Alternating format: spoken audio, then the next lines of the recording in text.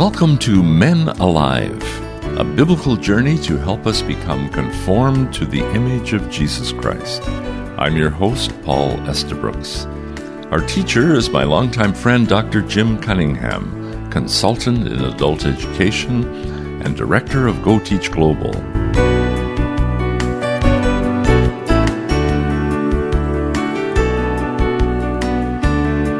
My question today, Jim, is what subject did Jesus talk about more than heaven? Oh, let me suggest that subject was money, or what we might call materialism. But first, let me tell a story. Some years back, my wife Rita, who is a registered nurse, spent 3 months at a rural clinic some 6 hours outside of Addis Ababa, the capital of Ethiopia. In those days, this little clinic was the primary source of help for some 50,000 people. Most were rural farmers with limited incomes. I was staying in Addis on another assignment at the same time. One day I arranged a 6-hour bus ride to visit Rita. A friend hired a trusted 16-year-old boy to go with me as my guide, interpreter, and guardian angel. Let's call him Danny. Danny and I arrived at a prearranged meeting place on a hot afternoon after a long, bumpy, crowded bus ride. No one was there to meet us. No worries. I bought 2 ice-cold cola drinks and we sat in the shade by the road. Danny looked at my shoes and said, "Jim, you are a rich man." "Why do you think that?" I asked. "Look at your shoes. They are almost brand new. You are a rich man." Ethiopians love to run, and in their culture, the quality of the footwear was a status symbol.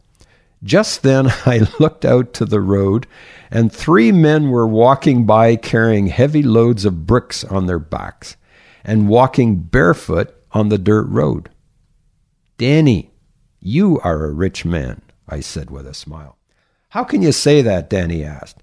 "Well, here you sit in the cool shade at 3 o'clock on a hot afternoon drinking a Coke, while these guys," pointing to the 3 workers, "are sweating in the heat without shoes.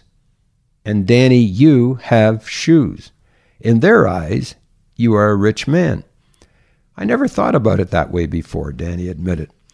This whole conversation with Danny caused me to think about materialism and how we view money and possessions, which is what Jesus talked about more than heaven. On a visit to the Philippines, I was sitting in a coffee shop with friends, and one worked with the World Bank, so I took a small coffee stick, and I said, "Can I test my view of materialism with you?" And they agreed. I said, "Let this little coffee stick represent all the people on Earth, approximately 8 billion people." I took the stick and broke it into 2 equal pieces. I said, "Each piece represents half the world's population. Worldwide, 1/2 earns less than $500 a year as total family income, little over $1 a day." I set that piece to the side, and I took the second half. I then snapped off the top 10% of that stick, and I said, let's say that 40% represents all the people on Earth who earn between $500 a year and $5,000 a year, a little over $10 a day.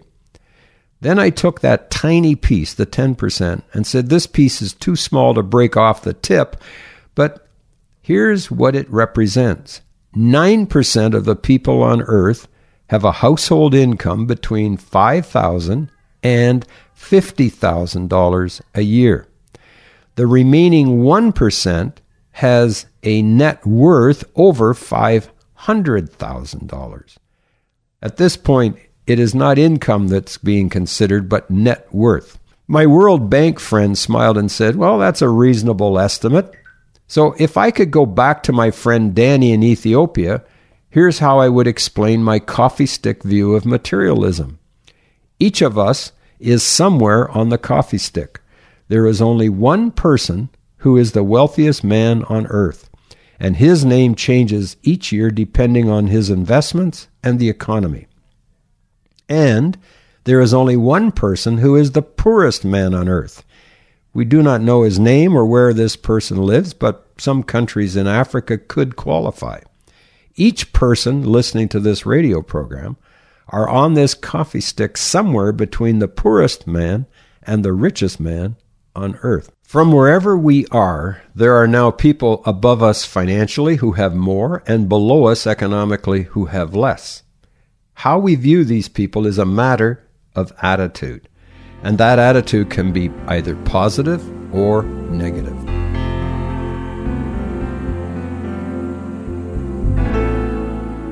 And as we let that idea sink in, Jim, let me remind our listeners that this is Men Alive with Dr. Jim Cunningham from Go Teach Global. At the end of the program, we'll share how and where you can ask your pressing questions to Dr. Jim. And I'll ask one right now. Jim, what are the positive and negative responses in our attitudes? The positive response to those who have less than we do is to show compassion.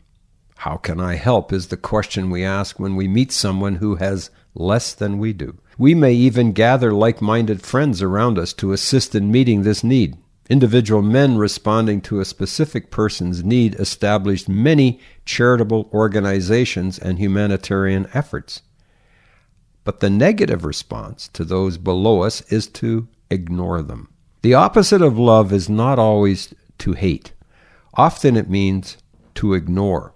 James wrote in the Bible, "Suppose you see a brother or sister who has no food or clothing, and you say, 'Goodbye, have a nice day, stay warm, eat well,' but then you don't give that person any food or clothing. What good does that do?" John the Apostle said, "Let us not love with words or tongue, but with actions and in truth." Here's an example from Egypt. The small stuffy room in an Egyptian village was filled with a crowd of smiling faces. The ages of the children ranged from 8 to 11 years, and they were seemingly oblivious to their own poverty. To be a Christian child in Egypt is not an easy life. The excitement, though, that filled the air overwhelmed any feeling of self-pity and despair that might have existed. With a large maize bag, each of the young boys excitedly awaited their orders. The leader began explaining, "It's Saturday night, and the children will once again invade our little village. They will go to every house on the street. They will ask the inhabitants whether they have enough bread to eat or not. If there's more than enough bread in the house, they will ask the families to place any extra bread in the bag for those who do not have enough. The children will continue until all the bags are filled to the top. They will then go back to all the homes where there was not enough bread and distribute so that every family in our village will have enough bread to eat for the next week. They do not have the means to provide it themselves, but regardless of their own needs, they have become instruments of love to eradicate hunger in our village." We need to look at those who have more than we do as well. The positive response to those who have more is to rejoice with them. We can try to learn from their words, their writings, or their lifestyle how to apply skills these people have acquired. The negative response is envy and jealousy, even to the point of wanting to take it away from them by stealing. And who of us have never envied? Many of my graduate school faculty members were Marxists who quite openly express disdain for free enterprise capitalism and those with wealth. The first and primary tenet of Karl Marx's Communist Manifesto is the abolition of all private property, as taught during the 70-year reign of the communists over the USSR, the Union of Soviet Socialist Republics. Critics of this theory tell a story that sums up this theory with a wee bit of dark humor. A farmer finds a bottle in his field, rubs it, and a genie appears. And okay, the genie says, "You have one request. Would you like a car or a new house? Name it." The farmer thinks for a minute.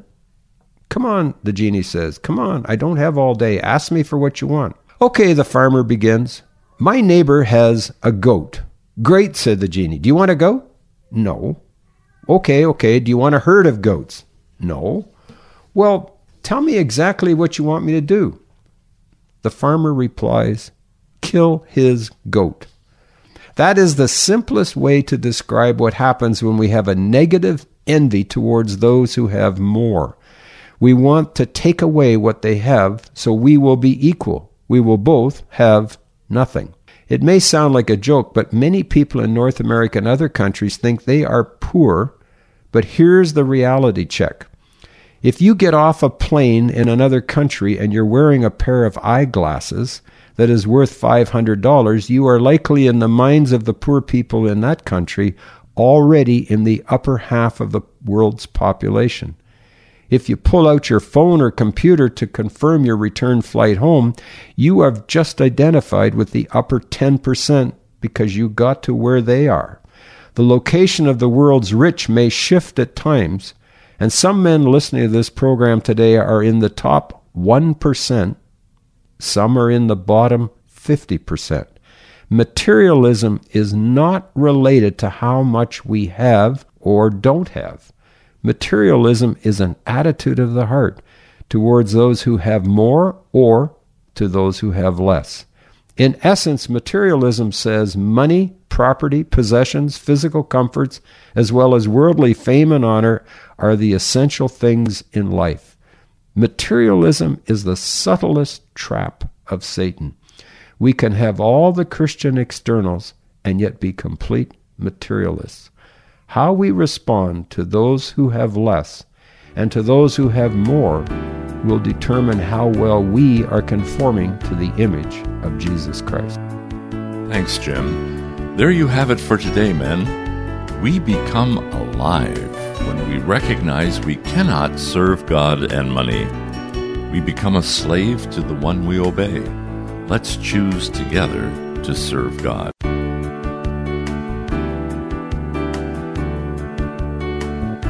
These programs are based on the book by Dr. Jim titled Men Alive, Conforming to the Image of Jesus Christ. This book, written by Dr. Jim Cunningham, is available on Amazon.com and at GoTeachGlobal.com. For a printed copy of this program's teaching, or with any questions you may have, email Dr. Jim at menaliveuntogod@gmail.com.